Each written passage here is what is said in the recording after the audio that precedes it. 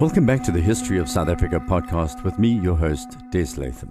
This is episode 39, and we're going to meet one of the country's most incredible characters whose activities on the frontier in the late 1700s were to be forgotten, buried away. Coenraad de Buys was probably one of the most African of all trekboers, as you're going to hear, and the saga of his life was written out of textbooks long before apartheid. That was because he married Khoe and Xhosa women and lived amongst both people quite comfortably. At the same time, he was still a trekboer, as you'll hear. He was also the original rebel and ex-soldier who was nearly 7 feet tall.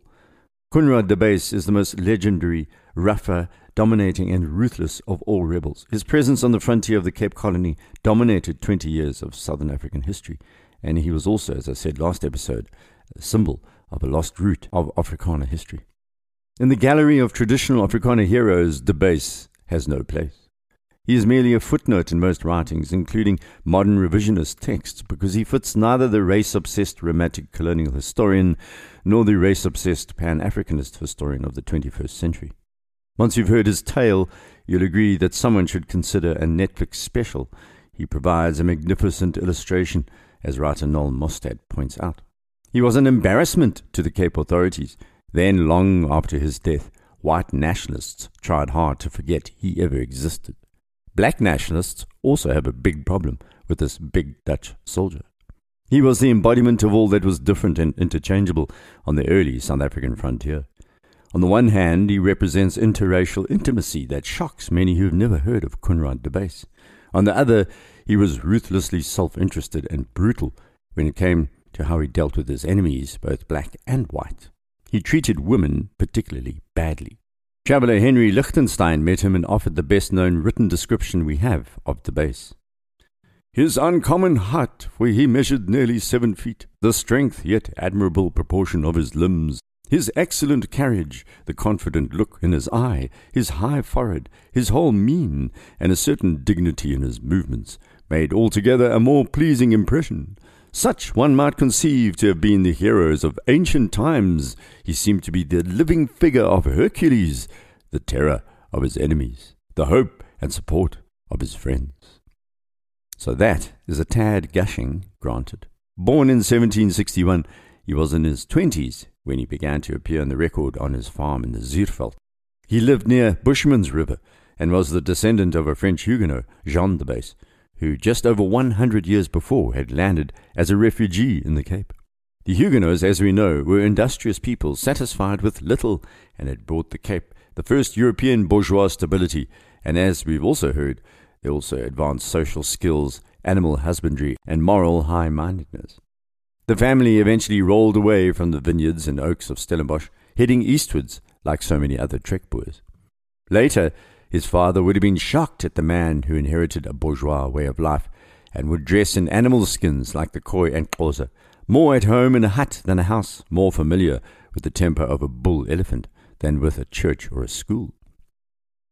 Coenraad de Buys never married a white woman, although he had several wives and many concubines. He was not a nice man. He took women by force when they refused his advances. So in many ways he symbolized the trekboer on the veld, seizing what they wanted, and yet, in other ways, he didn't. His wives and women were often mixed race, as well as Khoe or isiXhosa. Among them was the large and corpulent mother of Ngqika, whom he served as a counselor and chief advisor to the young man. De Buys also left a large clan of mixed-race South Africans, and later, in the 1820s, would move with them towards the last wilderness in the country, the Northern Transvaal.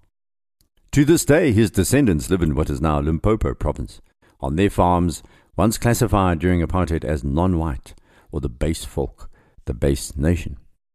During the last 2 decades of the 18th century, the Cape authorities regarded him as a loose cannon, dangerous and highly influential. He was part of the cause of the Second Frontier War, as you're going to hear, as much as the Prinslooers were part of the first. The trekboers believed in him so much that they wanted him as the leader of their proposed republic on the frontier. Of course, the fact that he had black wives in those days did not faze these boers one little bit. Later, he would be at Ngqika's ear, pressing the Xhosa chief to join the trekboers in a concerted drive to rid South Africa of the English. His time spent as advisor to Ngqika's mother is probably the most remarkable. His leadership characteristics were obvious to both Boer and Xhosa, and he spoke Xhosa fluently from an early age, along with the Khoi language. Much later, when he lived in the vicinity of the Orange River, he led San and mixed-race people against the missionaries that arrived, claiming they'd weaken indigenous knowledge. He is the very essence of what being a trekboer was. He trekked and hunted assiduously, marking out the interior for possession, and always adapting his ways to the local way of life. De Buys was also mistrustful of other settlers, and rebelled against all established authority, and fomented discord recklessly at times. Coenraad de Buys was a wild, cunning, sly, brutal, and ambiguous figure, but represented a significant early social presence in southern Africa.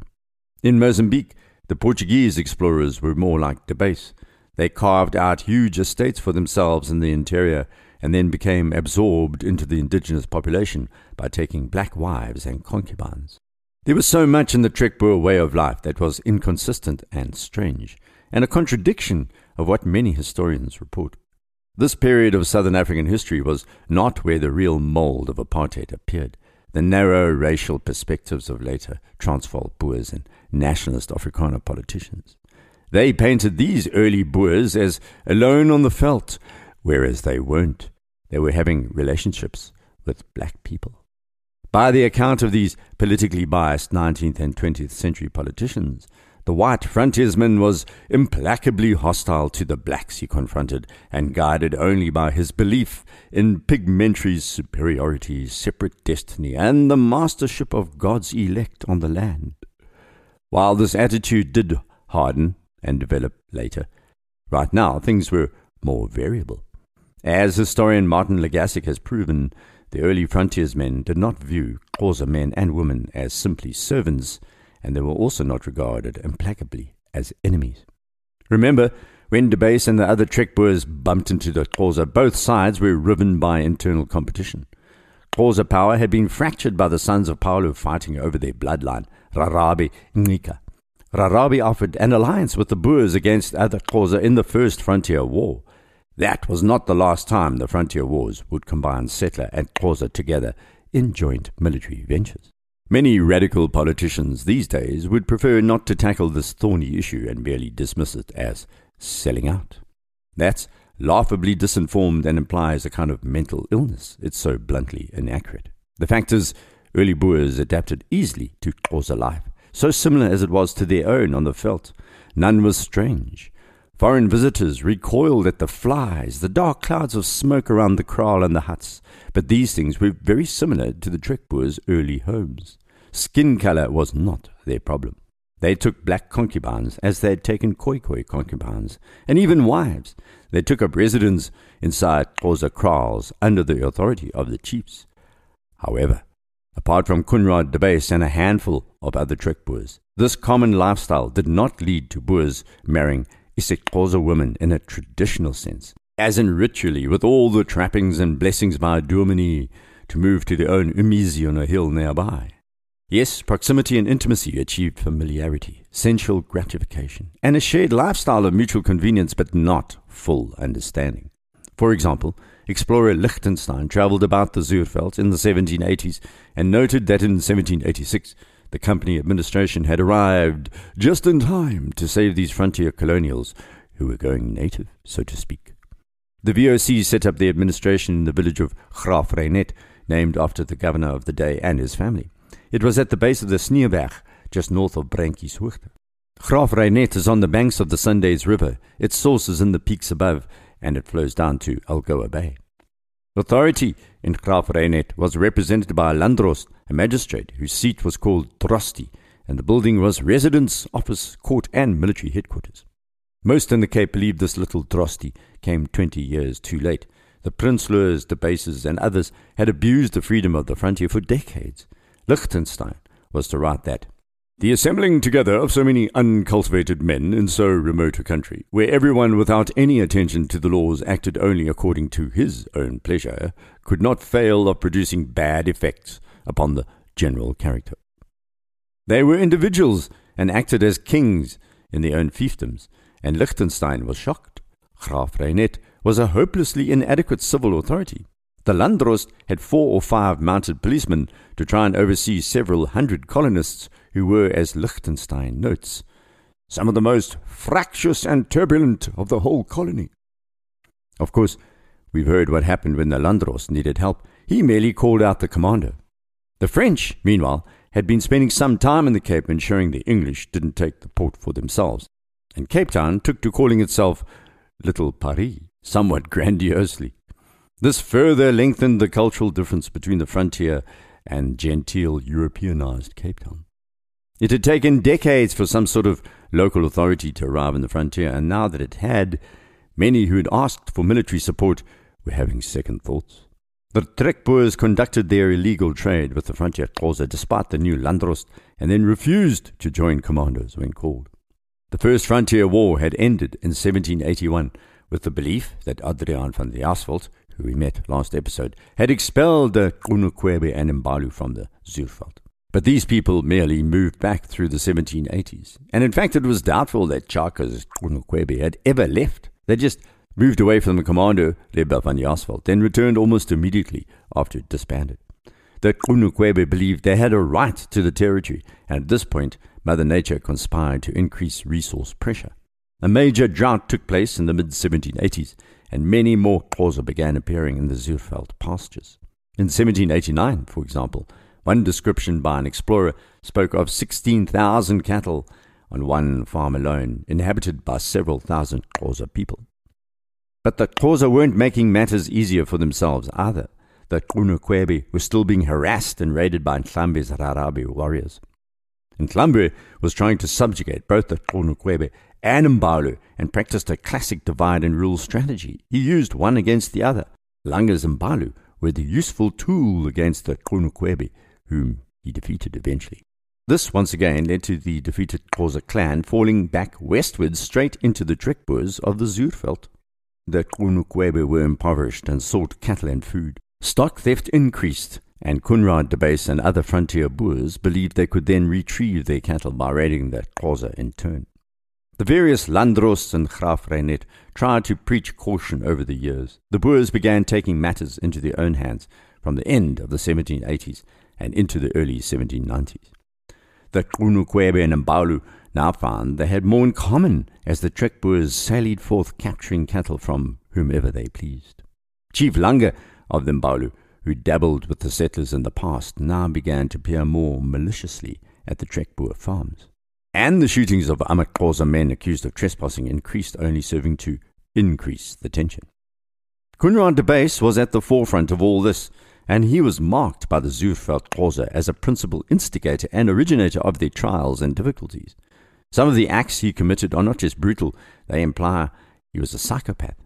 He took cattle when and where he fancied, and in one incident, when Xhosa men at kraals complained, he made them lie on the ground and then whipped them almost to death.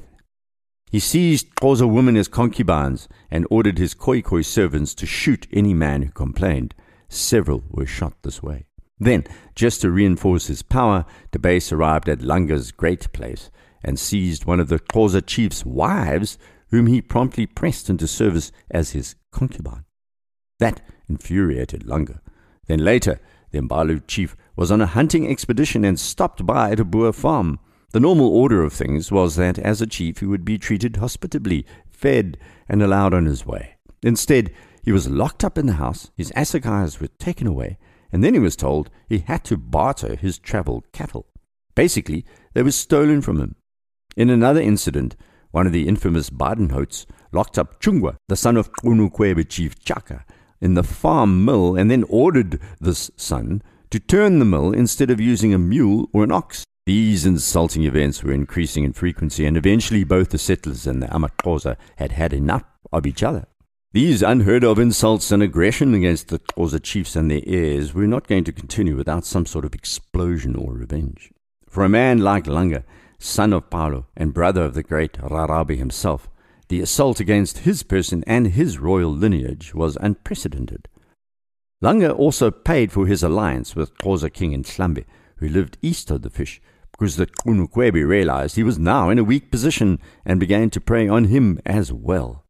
As the 1780s wore to an end, the Zuurveld was moving towards war, and on two levels, Xhosa versus Xhosa and colonists versus Xhosa.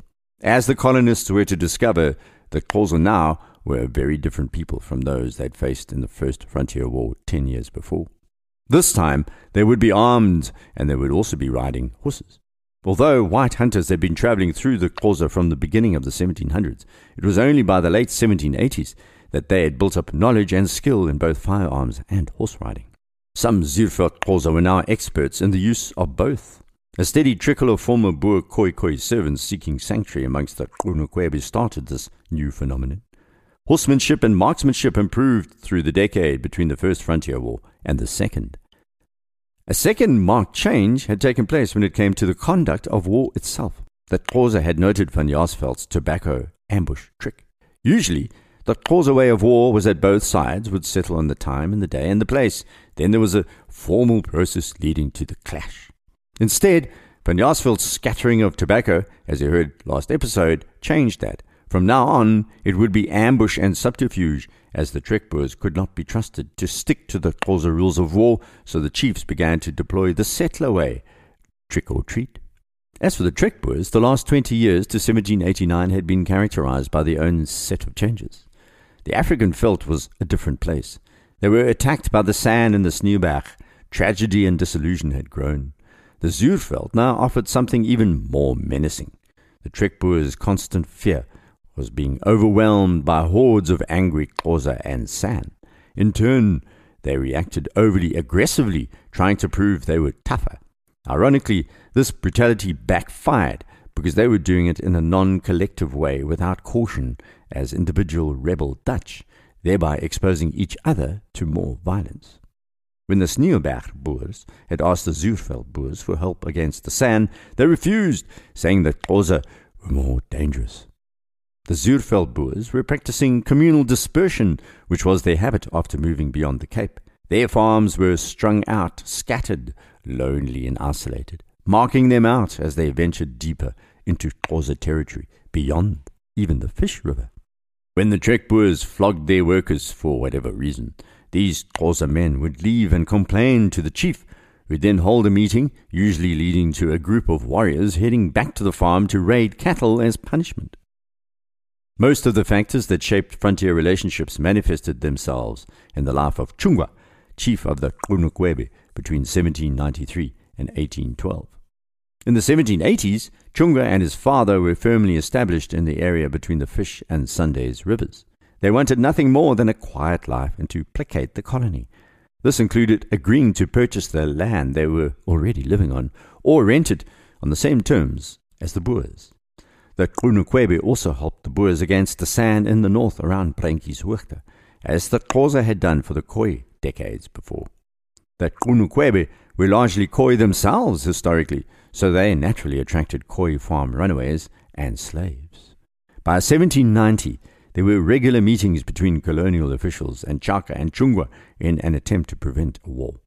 That helped to reduce tension until the disastrous commando, led by Ngqika, in 1793, provoked the Gqunukhwebe and Mbalu to settle old scores with the colonists. Tshaka's Gqunukhwebe could not move to the east bank of the Fish River because of old scores with the Xhosa to the east. Tshaka dared not go back over the Great Fish River. He'd be at Nhlambe's mercy. The Boers of the Zuurveld were growing uneasy, their slaves and Khoi servants deserting to the Xhosa of the Zuurveld, taking with them their skills as musketeers and horsemen, and a desire to seek revenge against their former masters. To unsettle matters further, Langa of the Mbalu cleverly allied himself with Nhlambe, and both chiefs began eyeing the pasture treasures of the Zuurveld as well. That meant they harassed both the Gqunukhwebe and the trekboers. What a messy situation. So the war was brewing. In 1792, Nhlambe launched a campaign to compel all Xhosa chiefdoms west of the Great Fish to come back across the river and to place themselves directly under his rule. Rather than do that, the Gqunukhwebe fled further west into the Zuurveld once again, overrunning settler farms. The Zuurveld Boers were aware of what had triggered this exodus, but were boiling with indignation at the reluctance of the Cape to do anything about it. This is where Field Cornet Barend Lindekoe comes into the equation. He decided it was time for a little bit of vigilante commando action. Without the government's knowledge, Lindekoe approached Ngqika with the objective of forming an alliance against the Zuurveld Xhosa. Both wanted these people out. Ngqika was very pleased to hear of this, in the same way that Rarabe had cooperated with the Boers more than a decade before. It was the perfect opportunity to shatter his old foes, the Gqunukhwebe, once and for all, and to bring Lange's Mbalu to heel at the same time. As you're going to hear in the next episode, the trekboers completely miscalculated, and hundreds of Boer homesteads would be torched. Tens of thousands of head of their cattle would be driven off, and most of the Boers then abandoned the Zuurveld completely for a while. A propensity to seek violence as a quick solution to a crisis often backfires, and this was a case in point. Suddenly the trekboers realized they had invited thousands of Ngqika's Xhosa warriors across the Fish River and panicked at the sight. Most of these farmers, of course, couldn't tell one Xhosa clan apart from another. So with that, we'll end for this week. Please rate the podcast on iTunes. It helps elevate the story on Apple's hegemonic dominions. Little editorializing there. If you want to contact me, you can email through my website, desmondlatham.com, or direct message me on Twitter @DesLatham. Until next, goodbye.